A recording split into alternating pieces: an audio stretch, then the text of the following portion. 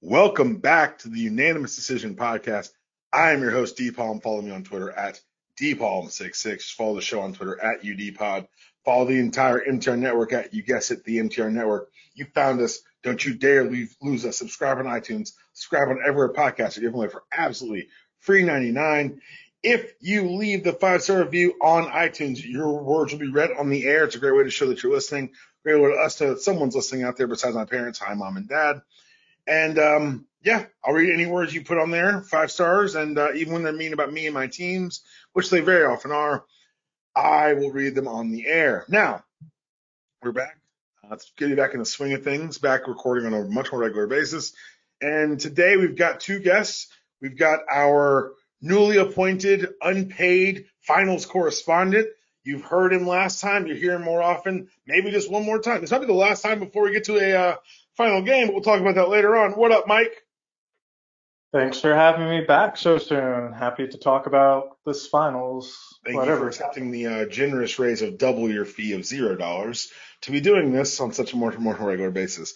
We've also got from PW Torch, Livecast, The Deep, wait for it, Dive, hosted by Rich Fan. We've got Rich Fan here on the air. What up, Rich?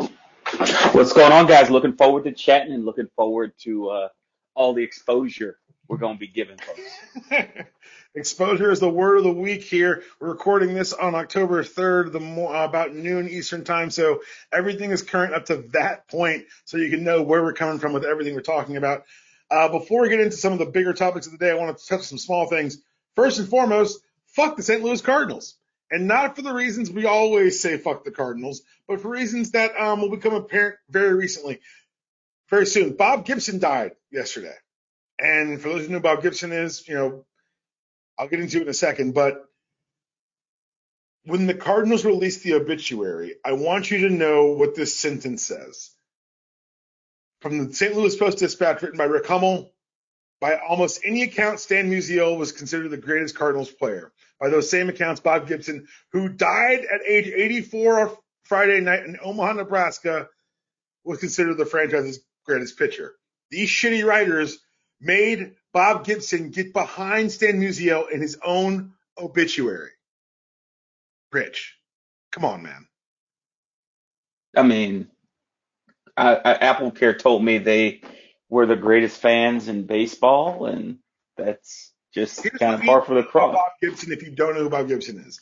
He averaged 9 innings and a 1.89 ERA in 9 World Series starts. He won 2 Cy Youngs. He won an MVP as a pitcher, and he once pitched on a broken leg. I mean, that's better than a bloody sock. I mean, Gibson was a dog. I don't understand why you would do that. I do. I mean, I very much do. Yeah, but for them to be like, hey, Gibby, sorry, bro, you still got to get back in the line. You know how the bus works. You know what you're not? Stan Musial. That's who you're not. Ridiculous. And while last night was game 2 of the NBA Finals, it was also game 1 of the Wubble Finals. Sue Bird, in 11 years, will be 40 years old, and then she set the playoff record with 16 assists in the Seattle Storm's 93-80 win over the Aces. Mike, Sue Bird. I mean, personal best in playoff assists, playoff record, finals record, still doing it after all these years. I mean, I love it. I mean, what more can you say about her? It's nuts. It's Sue Bird. It's Sue Bird. Like, what are we doing? It's really fun to watch her just be her. And then the fact that they gave her Breanna Stewart, like, what? Not even fair. I mean, really? I mean, Stewie had an amazing game too. Amazing, 37 and 15. Yeah, just not even fair. I mean, it wasn't a close game. So they haven't lost in the playoffs. They're going to take this title down again. And by giving and for people who don't know, Breanna Stewart last year missed the season with a torn Achilles. And now this is this. For those people who want balance in your sports, maybe the WNBA is not the way to look because, goodness gracious, the Storm could be here for a while because Seaberg's 40 and doing this. Longevity is real. The wobble has been pretty effective. They don't really give credit for that, but tip of the cap to the wobble. And because the week's taken a year to get through, this whole topic I wrote down on Monday, and I thought that, maybe it'd be fun to talk about in the show, but I just get out of the way now. Here's what $750 will get you in the sports world. I picked that number for no good reason. It will get you 4 rounds of golf at Trump Ferry Point Golf Course. It'll get you maybe 2 tickets to the Iron Bowl. It'll get you if you were at Citi Field, it would get you 68 beers and have $2 left over. It's the max amateur golfers can win in prize money if they win a USGA tournament. And it is probably get you 1 50-yard sideline ticket to see the Browns play the Cowboys in Dallas. For no reason, just $750. I don't know why I would pick that number. I don't know why that number mattered on Monday. It should probably still matter. Well, we're here recording on the heels of NBA Finals Game 2 in the books. The LeBron Lakers taking on the Your Name Here Miami Heat. And, Mike, it wasn't close. It was one of those annoying games where it was kind of like, not never in doubt, but always like, you should probably keep an eye on this level. The Heat hung around a lot longer than I thought they would. Yes, Jimmy. And for that note, shout out to the refs and the free throw disparity. A plus 21 free throw makes advantage to the underdog Heat. Really? We're gonna talk about the refs when the things that occurred on the court. I mean, next game might be interesting with Bam back. Why? It'll allow for the gentleman's sweep. I thought the gentleman's sweep was here too, but I feel like LeBron and AD are not about gentlemanly life at this point. No, they're in their final forms. Yeah. LeBron's here to prove that y'all forgot about me, and this little 19-year-old, 20-year-old, 34-year-old don't matter. Lakers in 4. Mike, it's wild because you and I talked about like how older you learn how to bust the zone, and that's the other way you bust the zone. You can shoot over it, you can pick around it, or you can just go stand in the middle of it and be bigger and stronger than everyone else.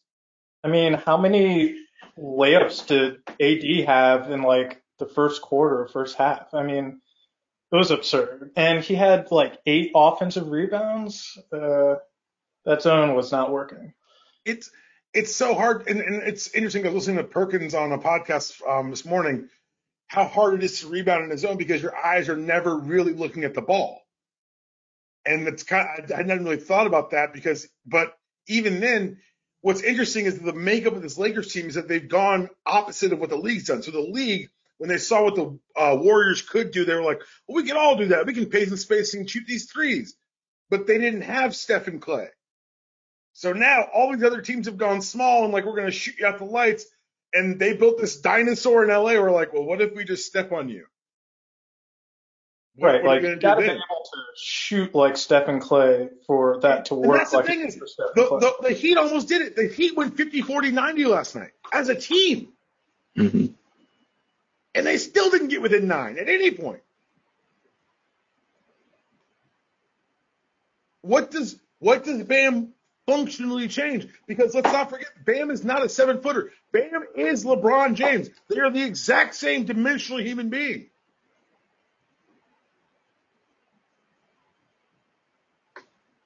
I mean, I don't know what the Heat can do. I don't think they're going to win the series. I don't even know that they're going to make it interesting at this point. That's a very bold prediction. They're not going to win the series. Well, I don't think they're going to take 4 off LeBron in the next 6. Correct. I agree with that. I don't think they're going to take 1 at this point. I don't see the 1. Like, even if Dragic walked through that door, he's limping through it, first of all, because you didn't fix the plantar injury in 3 nights. And Bam, the shoulder's been bugging him all postseason. My favorite moment of last night's game, though, was during a timeout gets called as LeBron's bringing the ball up the court, and Kelly Olynyk trips in front of him. Mm-hmm. And everyone's saying LeBron pushed Kelly Olynyk, possibly because Kelly Olynyk's the one who wrenched Kevin Love's arm out of its socket and cost him the 15 finals. I thought Olynyk tripped. I feel like I'm a Jordan fan who didn't see a push off with Byron Russell.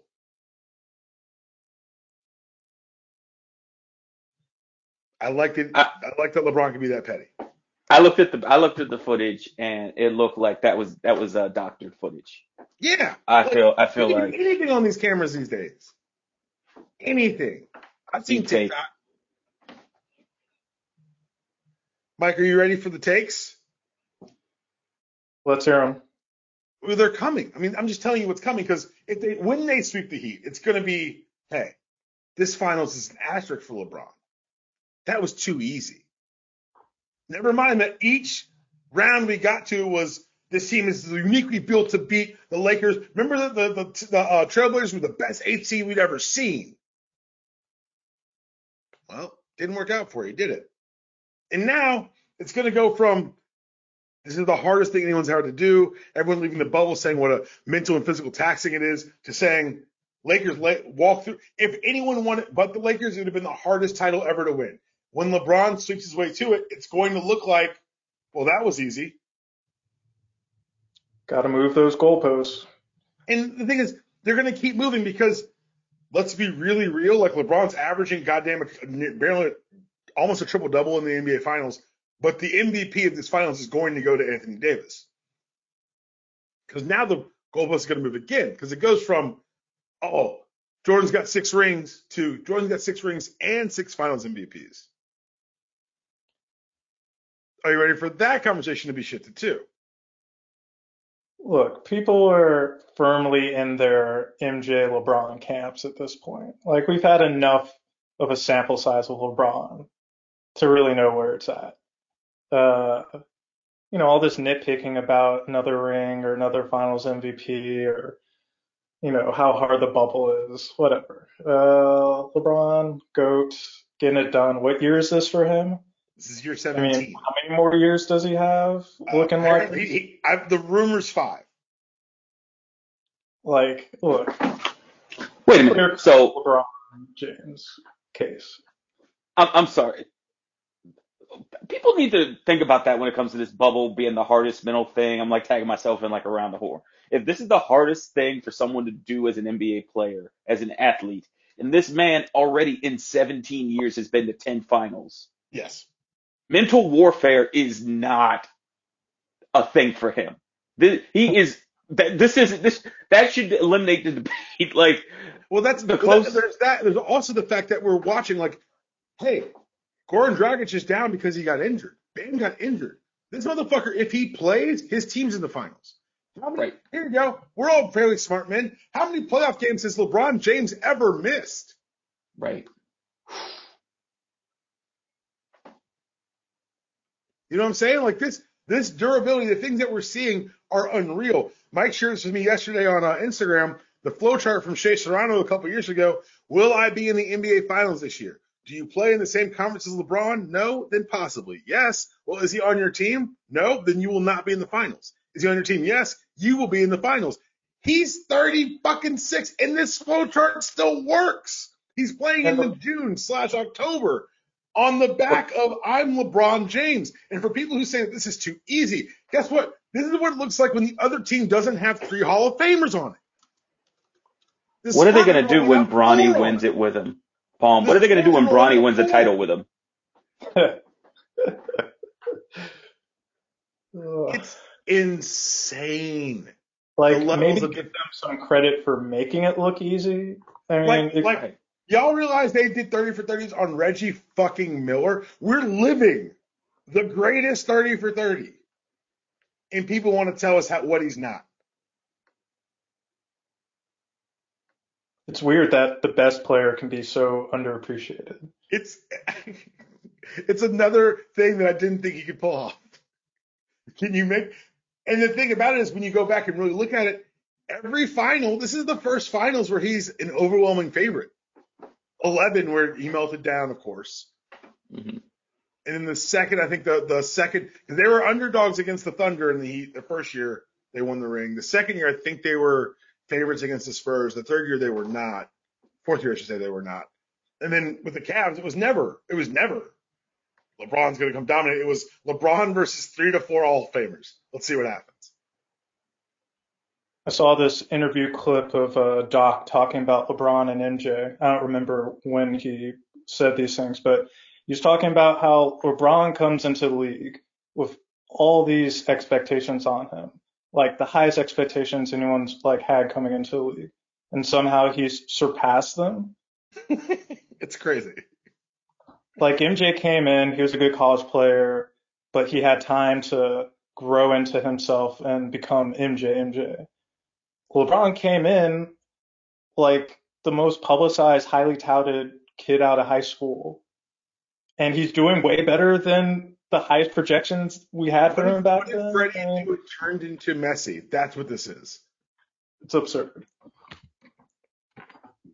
Because you're right, that weight of expectation crushes a lot of people. And from that cover with him in that St. Vincent St. Mary's jersey of SI in 2002 to today, there's been no misstep. There's been no hoodie LeBron. There's been no LeBron reclamation project. It's just been steady ascension. And from day one, I've said that the end of his career was just going to be taller Magic Johnson. I didn't know it would still involve pummeling people in the lane. Rich, that's what struck me so much about Game 2 is that when they would miss or when they would drive, it looked like you were playing ball with your son, Rich. It was like keep away, like, all right, you'll get the rebound if I don't want it, but I will take this one. It's deeply personal. I mean, you've seen all week leading into the first game these comments of you stack the players 1 to 10. You got more stars on the Heat than you do. They had the temerity to say 1 and 2 are on the Lakers, but 3, 4, 5, 6, 7, they're all on Miami's team. That's not true. It isn't. Or I agreed with some of the Athletic article that talked about Jimmy Butler's always been right as far as the teammates he's played with, and some of them being, bums and him not wanting to be a bum. But guess what? Jimmy Butler, the weight of expectation of being that guy in the finals is here, and you're looking just like everybody else. He's doing fine. He had 25 and 12, I think, last night. And for most people on most nights, even in a finals game, that's a good stat line. Jimmy Butler can win with you. You can win with Jimmy Butler if he's your third best player. Right. But if he's your best player, even when they were like competing with the Lakers, quote unquote, in Game 2, the effort, Mike, it was your thing. All that for a drop of blood. They'd work so hard and be so earnest and be contested jumper that happened to go in. And you're like, whew, that shit look hard as shit. And then all of a sudden, LeBron and AD are throwing full court passes and throwing layups. It just deflates you. Like you fight all that. Like when they off of a make, they take it out and launch it full court and get a layup after you work so hard to get a basket. I mean, what do? So depressing. See, I want that footage of LeBron and Kelly, and I want someone to incorporate the audio of I hope they remember you after this. Kelly Olynyk. If Kelly Olynyk's going to play that many minutes, he don't have a chance. And no shade to Kelly Olynyk. He had a couple of spot up threes that I did not think he would make in Game 2. Owing to people were like, oh, it was a tight game. The Heat shot 50, 40, 90. Like, you hit those numbers in the season, you're probably going to be in the MVP conversation. Hit them for a career, you're automatically in the Hall of Fame. It doesn't happen. And they did it as a team last night.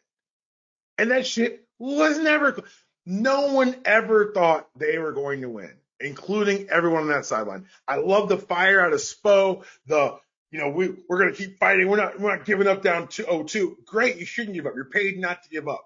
I'm allowed to give up on you. I'm allowed to objectively look at what's happening in front of me, but, these motherfuckers might be cooked. I don't see the gentleman's sweep. I don't see the one. I can't find – because at some point, you've got to hope Anthony Davis doesn't go 12 or 15? I mean, all they really got is hope at this point. Hope is a lie. It's a lie. This is inevitability, man. This is the future. It is now. I got this quote, Palm. I've been watching And for those of you, this is like a really cheap plug. I didn't think it was going to be good, but I love, there is a show on, I want to say it's Amazon, and it's about the, soccer coach who was a football coach that went to England and learned and basically was put in a, major league situation where he's intensely, the owner wants him to lose, but he's winning people over. But the British have a saying, and I think it applies here for the finals: hope is what kills you. The worst thing they could have done was gotten to this finals, because that hope and seeing the reality of this team is, for a 20-year-old, I look at Harrow and I'm like, this has to be like, how do you, I want to know how do you react to that? Like, you've already seen LeBron James on videos. You've played him once or twice, but now you're the thing standing between him and his continued legacy. And he doesn't acknowledge you. You're not hearing a lot of we ain't scared of LeBron James. You're not hearing that shit from these kids. Nope. It's one thing from his peers to be like, for Paul George, like, you just another player, which is a lie, but whatever. These kids grew up on a steady diet of LeBron. Imagine if Jordan had played 17 years at this level. Like, that's he's their Jordan. The unassailable, the unreachable goal. He's what they could hope to be, but never could achieve. And they know it. And guess what? Every time they stepped up to him, he's proven it. Dame, he proved it. Jamal proved it. James Harden. Everyone's proved against James Harden. And now it's hashtag Heat culture.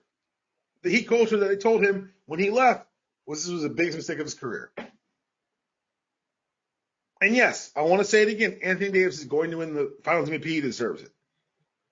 Last night, LeBron James had 37 possessions where he either shot, drew a free throw, or got an assist without one single turnover. The only players to use more possessions without a turnover in the Finals era are Michael Jordan twice, Magic, and Shaq. This is LeBron's second game in this playoffs without a turnover. And for me, the two most impressive on that list are LeBron and Magic, because they're playing point guard.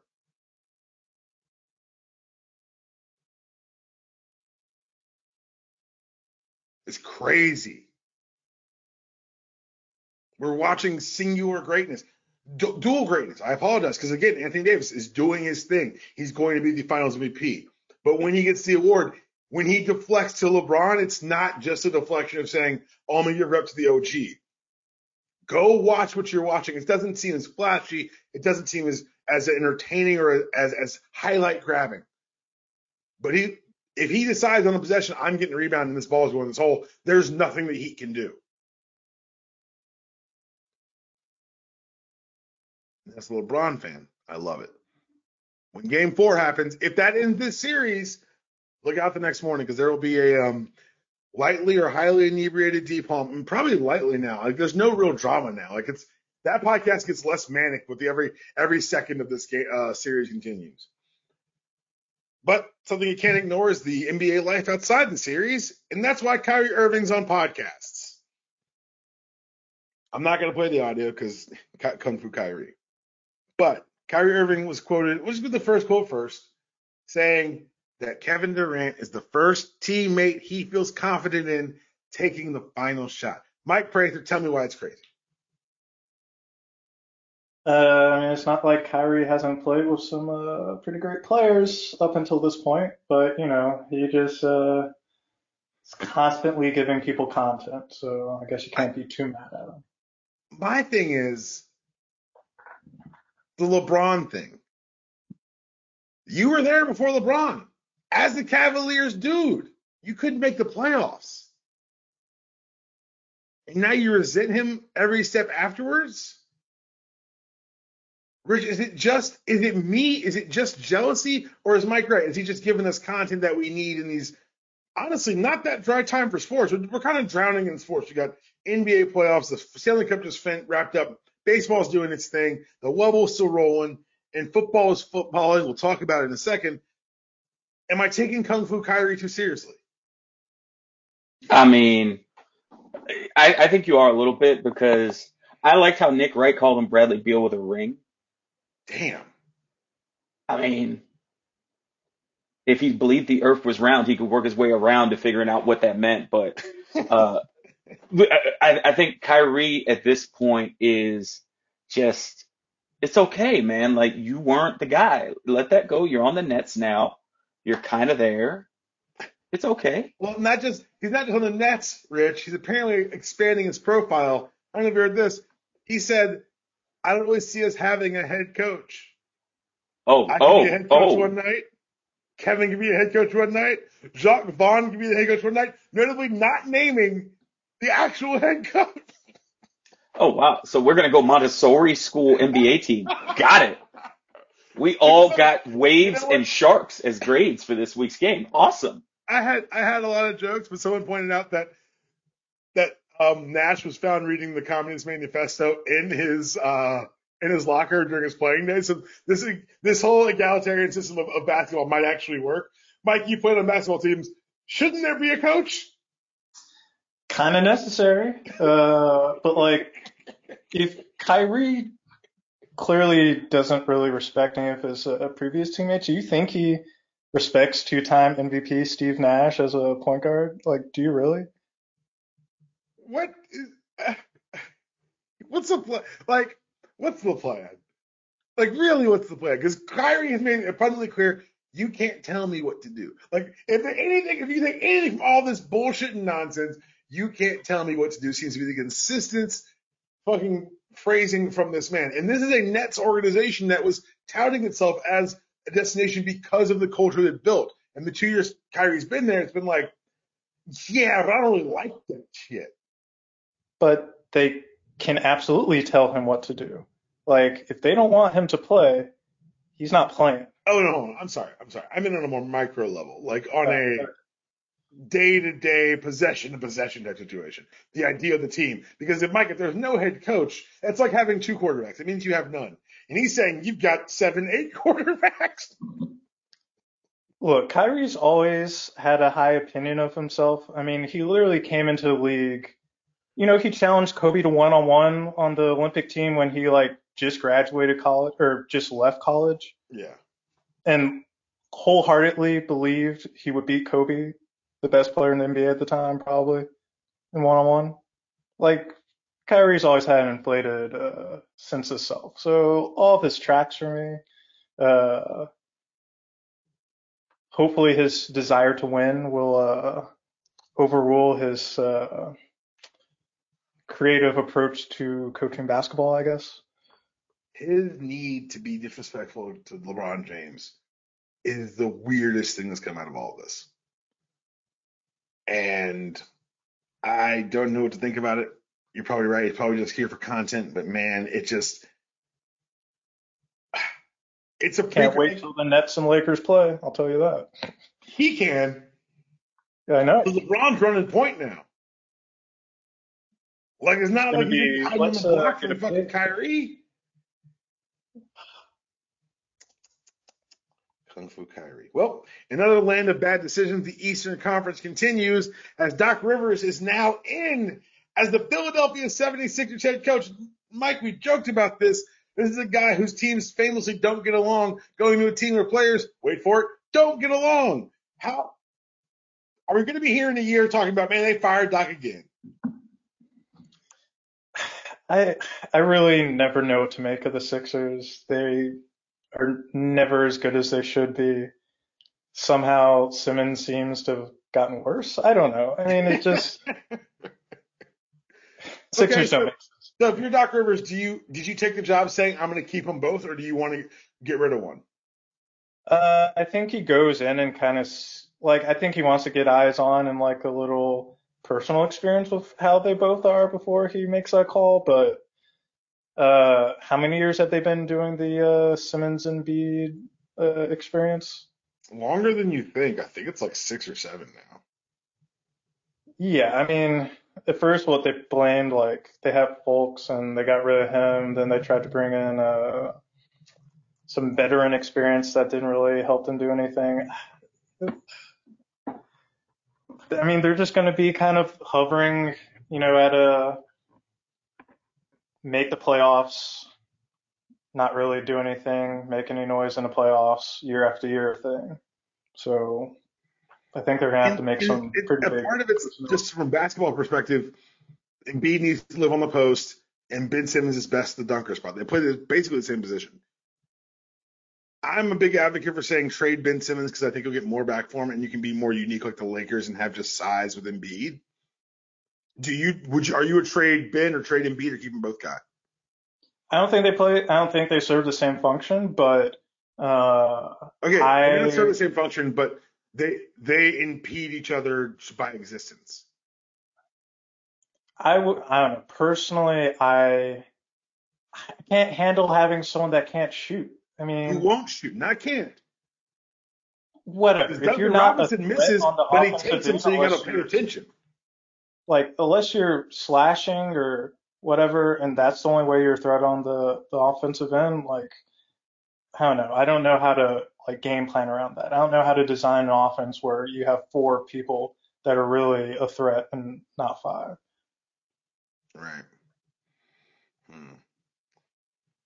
Rich, do you have any Sixers thoughts? Because this has been a long-standing point of contention for my brain because I just think it's just a really poorly managed mismatch of talent. I think you get more for Ben Simmons. I think he's got more value in the trade market. I think that you've got to break him up, though. I see your point, but my question is, whoever you're trading, is the other person going to be healthy enough to be the asset you think they are? And that's fair too. And that's 100% fair too, because then if you come down to health, it's almost like a scratch because they've both had their issues and struggles in that department. Yeah, and so I see both of your points. I think there isn't necessarily redundancy, but there is that clouding of your specializations when they're together, but there's also that cover for when one is hurt. So if they're both healthy, sure, there is a little bit of that grinding of the gears, so to speak. Someone's got to get out of the fucking lane. That's what it is. It's just so crowded. Yeah, and I think if you do it, and now you got out of 82 game season, you're losing 16 games of Ben, or you have Embiid gone for like 30 and you got nothing else. I don't know how they handle that. I mean, I don't know how they handle anything right now because I feel like if Doc tries to imitate his deal with the Celtics where they put the money up in the rafters and like, we're going to be back here to get it. One of the players is just going to grab that money and be like, "Oh yeah, that's an NBA transfer right there." Like, I didn't think we were coming back. I'm sorry. I needed some new shoes, and the cash was there. Like, I did what I had to do. Moving on now, we're skipping college football again. Not watching college football this year. Not watching college sports. It's been weird for me, which is why the whole podcast thing is we're trying to figure out what's going to happen here. Do you want to talk about a 19-year-old sophomore at Appalachian State, Chad Dorrell?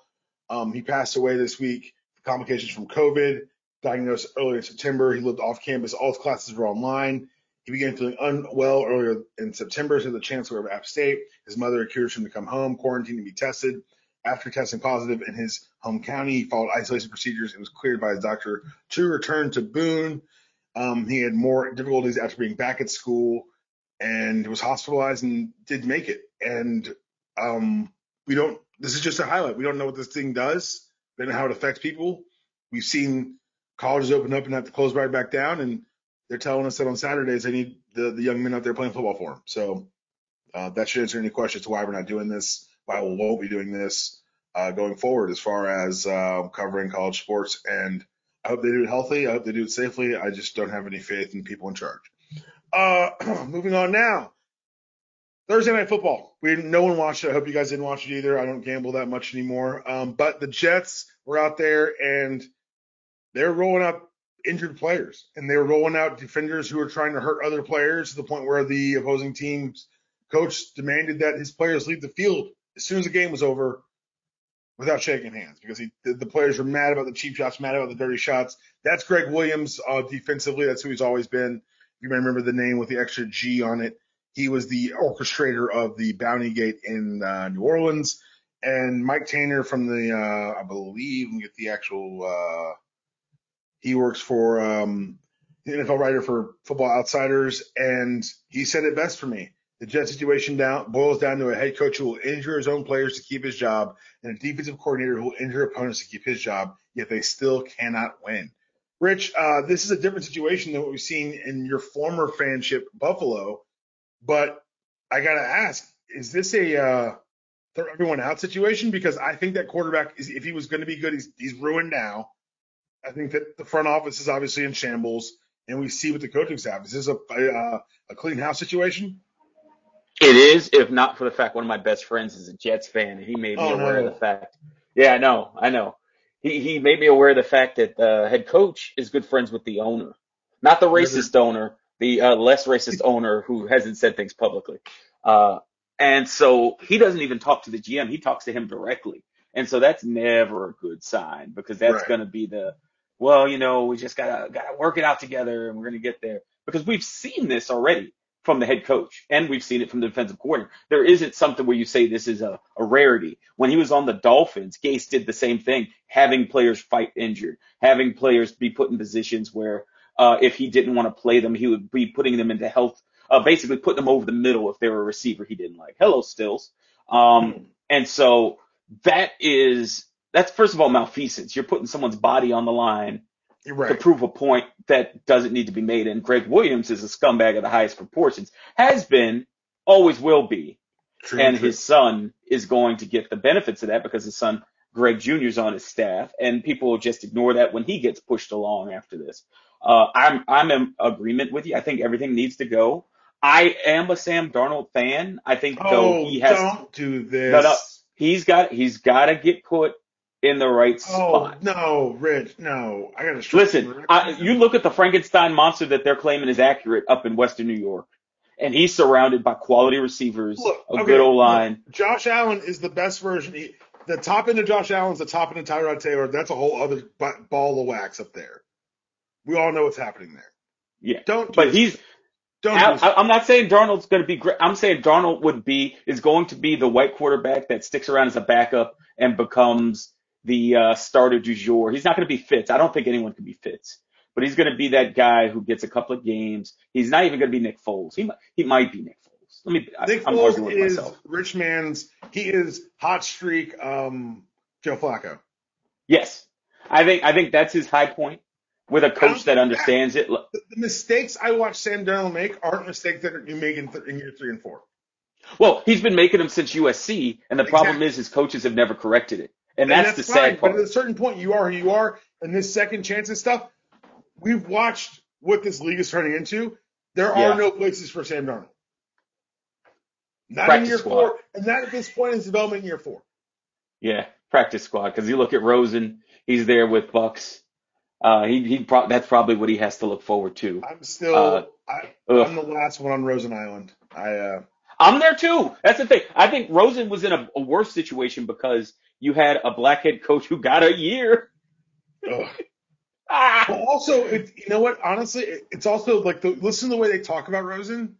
He's too smart. I think it smacks of a little anti-Semitism, which you don't really deal with in football because of the lack of Jewish people in football. Yeah, but he's too uppity. It's a lot of that shit. And I'm like, wait a second. Yeah. That's why I think him being in Tampa with the person who's employed more black coaches than anyone in the goddamn world. Yep. And Byron Leftwich is the quarterback coach. Like, I think that there's a place for him to maybe get another shot. That might be it. Oh, he upgraded. I think Byron's, I guess offensive coordinator in name, I guess. I mean, he's still in the room. I mean, I think Byron's still in the room with the quarterbacks. But I'm saying have a black quarterback who experienced the same shades of shit that Rosen's doing is going to hopefully maybe open some eyes, maybe give him a shot. You and me, last two on Rosen Island. I just like the smart kid who questioned the entire system while he was at UCLA and put a hot tub in his room as a freshman because that's a kid that fucking gets it. The Titans. Okay, I want to make sure I got this whole story straight. Apparently, some of the Titans popped for COVID before they played the Vikings. They then played the Vikings. Then more pops came out. The Titans were told to not be in their facility until Saturday this week. Since then, we now have 16 total members of the Titans. I just had to re-Google to make sure the number's accurate. 8 players, 8 people on staff members, 8 personnel. Now a total of 16 members of the organization tested positive since the team played last Sunday. The list is long, and it's not good. So the resultant was going to be moving this Titans-Steelers game, and it was going to be moved to maybe Monday or Tuesday. But if you can't get in the facility until Saturday, you're talking about playing on 2 days practice, which isn't safe for one, COVID, and two, Jesus Christ, don't get these players killed. So now it's suspended indefinitely. And then right before we start recording, it's reported that not only has a practice squad player for the Chiefs tested positive, but Cameron fucking Newton for the New England Patriots has tested positive. And as we record right now, I'm watching NFL talking heads say, this is just like an injury. You knew this would happen. They should start Jarrett Stidham and play without accounting for at any point the fact that these players have been on other players all week, and we don't know who else on the team has it because of the incubation period of this virus. Rich, did I miss anything? Well, one thing you missed, apparently they moved it. They moved the Steelers bye week from week 7 to this week where they were practicing by themselves and then being told to isolate until they figure things out. And so the Steelers are going to play 13 straight weeks of football. And because Mike Tomlin is one of my favorite coaches, I listened to the sound clip of him being told that and the media like saying, so how do you, Coach Tomlin, how do you handle 13? And he just stared someone dead in his Zoom eye and said, we do not care. We will play 13 weeks in a row. Now, maybe Villanueva will put a tweet out and say he cares because that's his style whenever his coach does something. But that's a conversation for another day. But I think this is ridiculous. I can't stand Villanueva. This dude, him and the Pounceys. But that, again, another podcast entirely. Yeah. But yeah, this is insane. They never wanted to bubble because they said that they were too important and the shield will protect them. You now have guys like Pete Prisco talking about, I got it. I'm in the old group. It was just a mild cold. Everyone will be fine. As if 200,000 people aren't dead. But Pete Prisco is the only data point you need, baby. Yeah. It's it. The Prisco factor coming soon to CBS. And what's wild to me is that not only was this all very predictable, but they had no plan in place. Mike, have you seen the thing that they put out yesterday about what the bye week's going to do? With player travel? Requiring all players must stay in their own city in their bye weeks and provide daily specimen testing for COVID testing. They better have had a long conversation with the Players Association over this shit because you want to see some pissed off NFL players? You're about to see them. Yeah, it just doesn't seem like they really thought through their COVID policies that extensively. Like this is only going to be more of a mess as time goes on because the likelihood that just one player on the Chiefs and just one player on the Patriots have it, so small. And what's wild to me is like now reports are coming out that there are Air Force or like Army bases willing to bubble the NFL teams, but at the same time, I wouldn't want to be away from my family for 5 fucking months either. Like, I see all sides of it. I see why they tried it. But, Rich, am I crazy or is this a wrap? Are we done for the year? Like, I think that we start moving games and it's not like these teams have a whole bunch of flexibility as far as scheduling wise. This isn't college football where you've got 2 or 3 bye weeks built in, you can move things around. Which also, another lie about college football is that it takes so long to schedule these games. We've seen the machine move much quicker when it had to. Yeah. Am I crazy in that? And I always said that it was more important they finish the season than that they start one. Are we seeing down now, honestly, like a real situation where they don't finish? I think we're seeing the start of it, but I think because of greed and those contracts, they're going to still try and get to as much games as they can and then do a truncated playoff. I look at, with the Chiefs, they're already saying the NFL put out a memo. They're going to play on Tuesday with the Patriots. So that means the Chiefs are going to. I want to say it right now, that will not happen. I'm going to play dumb, and I'm going to take the Prisco route. I'm going to say the shield is going to protect them and all that stupidness. Tuesday they play the Patriots. Sunday they would then turn around and play the Raiders, and then that Thursday they would turn around and play the Bills. Did you just tell me that both 3 games in 10 days? Yes, sir. Are you trying to mess with your money? You got a $500 million quarterback. You're trying to get hurt. Trying to get COVID. Nah, man. That's a lot of man. It's not gonna happen. This isn't gonna happen. Just for the reason you just spelled out. This cannot be done. I can't even watch college football because now I'm gonna be out of football. I can watch college football. My big thing was, and I think Nada mentioned this on Twitter as well, I was very cynical when they started, like, we're going to actually pretend like we care about Black lives and such, and they got strong armed by Mahomes and some of the star players that, okay, here's your way to get at Joe, or as Nada calls it, the F-150 pop. Let's do the bubble like he had suggested at the Army bases, because other than, the one in Texas where people disappear, they're pretty empty right now. And you could have the troops. We love America. We also kind of tolerate black people. And we have these bubbles. And they didn't want to do that because, again, we're not the NBA. We're not hockey. We're not women's basketball. We're the NFL. We'll handle it. And now you're in this situation. And I always thought the worry was going to be, honestly, guys, was when we get to week 12, 13, and there's teams that are clearly out of it, why do you care anymore? Like the Jets now. You see the Jets. You see they're going to be 0-13, maybe 1-11, 1-12, depending on the bye week. I can't remember. And are they really in New York City going to adhere to that? We already got the Raiders going to super spreader events in Las Vegas. I want to say good things about David Carr, too. I've liked the way he's played this year so far. Oh, well. The last topic of the day is one that Roman's Bridge is so uniquely angled for, Mike. I'm going to have to ask that you give me your honest impressions of, because this is what's interesting to me, is when someone who is not involved in the thing that I like gives me their opinion of the thing that I like, and when something stupid happens. Like when smart people looked at college football and were like, wait, why aren't they paid? And it's just a simple question, like, oh, yeah, they aren't paid. This is fucked up. Mike, the WWE is a wrestling company comprised of not employees, but independent contractors who are all 1099 by the company. This is a very important note. Now, they limit how much they can make, limit how they can make their money. Understandable. These athletes, wrestlers, entertainers have found new ways to interact with their fan base, build engagement, and use it for either monetary gain or charity gain through internet Twitch streams of video games. It's what other people watching you play video games. I don't get it. I have done it for charity. However, I appreciate that someone else is really into this, and it's been a good way for them to build that rapport. Notable wrestlers, Paige, AJ Styles, obviously Xavier Woods. They've all kind of built their own independent brand of WWE to the point where Xavier Woods has said on WWE's programming, including his own podcast, that this is so that when he doesn't have to take bumps anymore, he can still earn money. The WWE apparently has taken offense to this and has announced that before the end of October, they'll be taking over all of their talent's Twitch accounts and then paying them a portion of the revenue generated, which will go against their downside guarantee.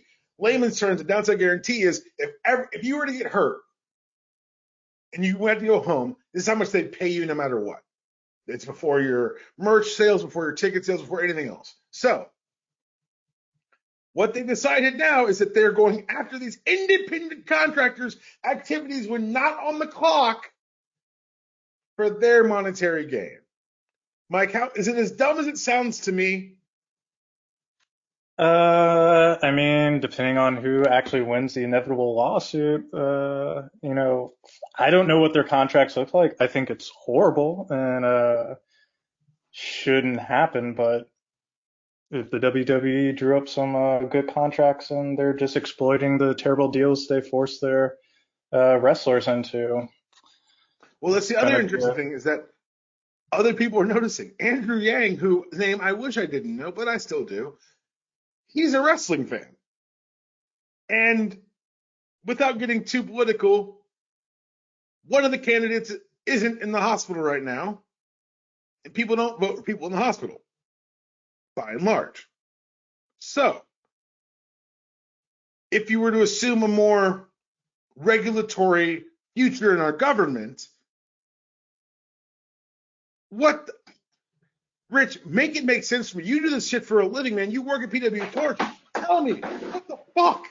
Is it just like, what's the goal? Is it just to get a couple more bucks from the talent? Well, I mean, this happened before, not obviously with Twitch and stuff, because different strokes, different timeline. But in the mid 90s, when they were struggling and hemorrhaging money, they basically took over any of their appearances and third party deals and that wasn't when they were clearing the most profit in the history of the company. So this is want and greed. This is, I want what you got and I want what I got.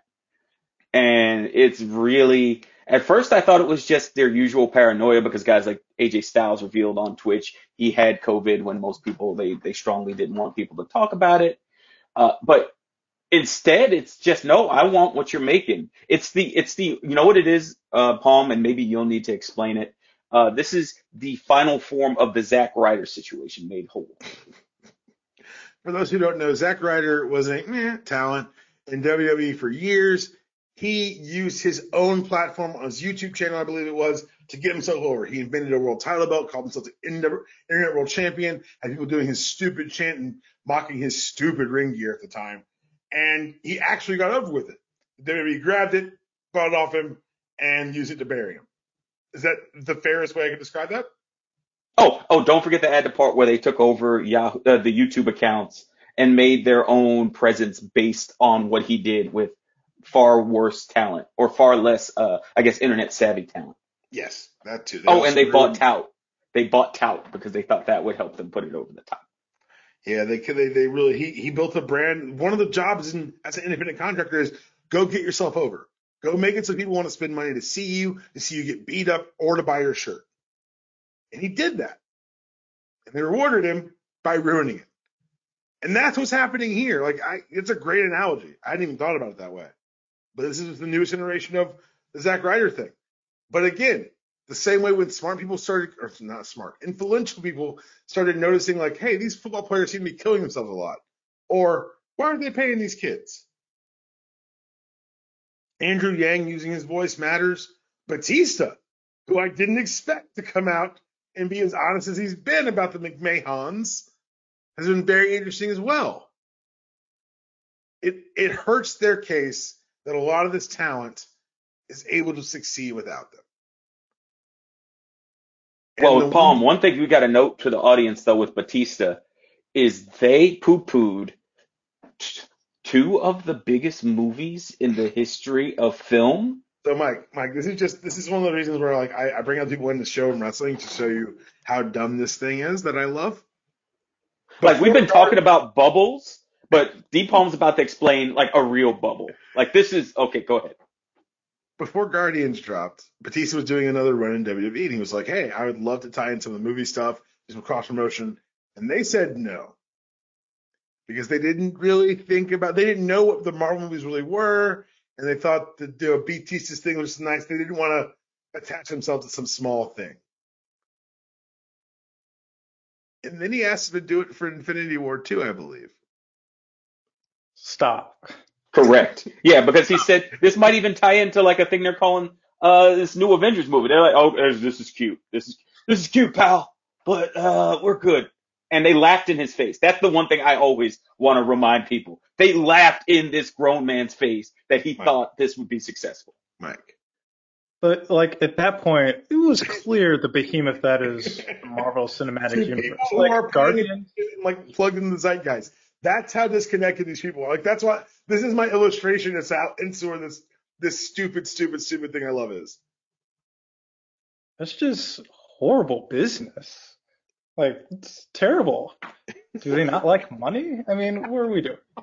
Well, Mike, just to give you a quick rundown, because I don't want to hijack this, they had one of their top talents become the mascot for the World Series champion San Francisco Giants. They completely ignored that. He was also at the time the Seahawks biggest fan that they would bring to every game, and so they ignored that. That's Daniel Bryan. Currently, I think is going to be the most embarrassing thing for them. One of their black women wrestlers who they have completely wasted many times, despite the fact that her uncle is Snoop freaking Dogg, is in Mandalorian this season. And I'm going to be really interested. I think that's why she's getting the belt. I'm hoping they learn from Batista then. Yeah, Sasha Banks is the Mandalorian. Are they going to throw away that Disney money 3 times? I mean... Let's find out.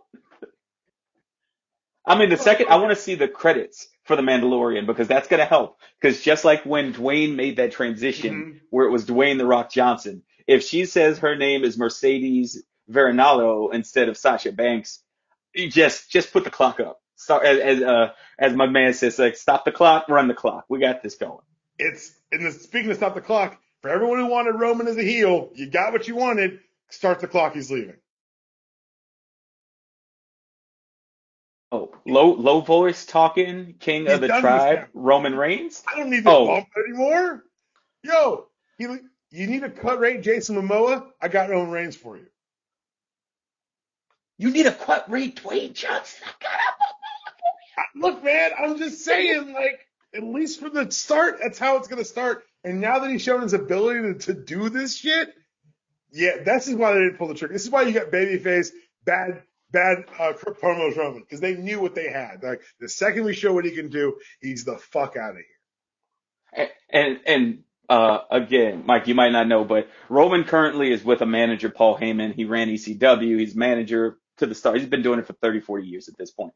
One of the things Paul Heyman, despite his honesty being kind of like an anathema for him, he has a deep, revered respect for the Samoan family because of what they've done for him in his career. So when they stuck him with Roman and they made him his mouthpiece, like to the side there, basically, because Roman's still talking, I don't think WWE realized it, but by wasting Heyman and letting Heyman shape this and letting Roman shape himself, they've allowed Heyman to kind of give him the biggest platform to leave possible, while also, yeah, like, here's the door. Like, this is the best part of next time I come to this door, the day I come and you're not here, I'm gonna be a happy man. That's what Paul Heyman's doing for him. And they don't realize it because they're again, bubble. They just see him as, well, we got to use this fat guy whose contract we still have because we can't fire him because we don't want him going to the other place and kind of not doing anything there because they wouldn't know what to do with him. But I digress. I'm going to hand off the palm because this is your show. No, I mean, hasn't he been doing movies? Because I don't think they just used his wrestling name in the credits for that Fast movie he did. I think you got the Joe Roman Reigns NOI. I thought. Yeah, that's right. Yeah, that's how you got to do it. Which makes sense because it was a Rock thing. And Rock was never going to let him. You're not going to make the clean break in the movie with your cousin who's also tied to WWE. That's not the clean break movie. Right. Sasha and they tried to be slick with it, Paul. Might be though. Like that maybe it could be a real deal rap on Sasha. Yeah. And they tried to be cute with that one where they wanted like WWE Films credit and The Rock was gently like, no thank you. I'll use the name. You're not getting credits on my movies. We're past that shit. This is not the Marine 7. This is a real fucking movie. It's Fast 27. Damn it. Like when the Fast movies are in space and Keanu Reeves is like their Money Penny, that is when you know that, I don't even know who's going to get pulled into that. Like Roman might become. You do. God, Roman. And Cena's in it. That's the other thing. We even talk about Cena's in the Fast universe now. So like they're all there. They're giving Cena a television show on HBO. His character from Suicide Squad, Peacemaker, is getting his own television show on HBO Max. That's the other thing about if you're a top wrestler and you make a tradition, you don't generally miss. They generally do fairly well because guess what? Hitting your mark isn't just like, hey, we're going to waste some film and say, oh, that guy could break his neck if I'm not on my mark. It's crazy how that and they all get credit for being the hardest workers. It's like because guess what? You got SAG money now, bro. Yeah. You ain't got to worry about the boss messing with that. You got health care. I went out there and put on a great match and you didn't give me a check. You paid me in a hot dog and a soda. No. These checks are guaranteed. You're getting professionalism, hustle, loyalty, and respect. Mike. Paying for your hotel room, Palm. I remember the story the first time they went and they were like, wait, I don't have to pay for this? It was Dean Ambrose. And that's why Moxley don't go back. They realize that you're not, Mike, that's the crazy. They pay for their own travel. They pay for their own rental cars. Even their like big international shows? No, they pay for flights. You pay for you'll get from airport to airport, but you're responsible for everything else. That's why you hear stories of wrestlers splitting cars and splitting hotels. Right. Or guys like AJ Styles bought a bus. He bought a tour bus and goes around the country with it. Or it meets him when he flies from spot to spot. Wow. Okay. It's the most stupid, archaic thing, and we love it. Rich, tell everyone where they can hear you talk more about professional wrestling every week. Oh, absolutely. You can find me on the PW Torch. You can find me on the live cast, which will be actually Saturday, called The Deep Dive with Rich Fan. I try to spend an hour or so talking about topics du jour. This week I'm talking the New Japan G1 Climax with my friends Justin and Chris. Chris, who is in a perpetual battle with Deep Home for appearances on the Deep Dive. So that continues. I also do the East Coast cast with Travis Bryan and Cameron Hawkins. You might know him as Seahawk. He usually puts some filth up, and I take no responsibility for it. You can always find me on Twitter at Rich_fan, FANN. Chris, I think it's very cute you keep trying to come for me. I got appearances. I got listeners per appearance. Let's do this. I run numbers. Prather, man, before you go, you don't have anything to plug. Let's do the middle of the series. Are we looking at a sweep, brother? Is this a wrap? Am I not going to talk to you again before these finals are over? I just, part of me feels like there's always some uncertainty, and maybe they'll have a bad game and the Heat will escape with a game. So let's just call it a gentleman's sweep, and I wouldn't be surprised at a official sweep. I like your cowardice. I must go against it. Lakers in 3. That was your show. There is no outro. See you guys next week.